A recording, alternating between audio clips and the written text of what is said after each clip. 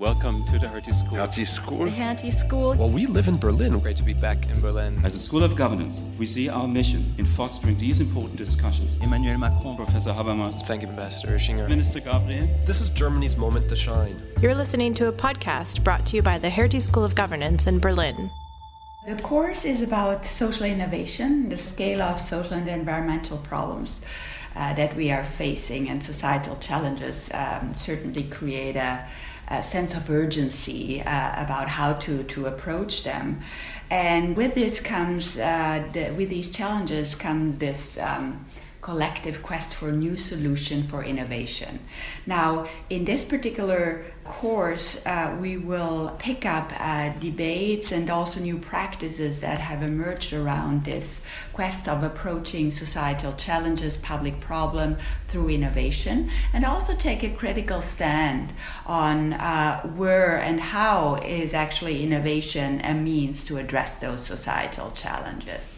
What we are therefore providing is a very state-of-the-art assessment of practices and ideas around social innovation, and yet have the very problem or the very challenge at the core. So in a nutshell, we are not, again, like heroizing innovators or innovation, but really try to understand what is the specific role of innovation in creating social impact. It is particularly important that we scratch the surface of the label of social innovation and provide the participants with a sense of what it means for their own realities. So what we do in the class is we adopt a particular lens. We adopt an organizational lens so that the participants can understand what it would it mean for the organization I work.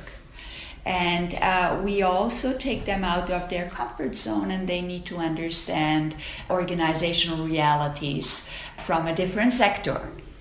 We then also conduct a number of workshops where we allow them to bring the insights that they collected by putting themselves in another organizational realities back home to their own realities, and we have them, for example, reflect on what are some of the innovation pathologies that they see in their own organizations. So, and also with the idea of how they can heal their own organizations from such pathologies. So it's really a mix of state-of-the-art practice that we expose to them. It's really a deeper knowledge that we have generated over the years by working with the organizations that carry out social innovation, and a number of diagnostics that we have developed, such as these innovation pathology workshop that we provide in this particular course.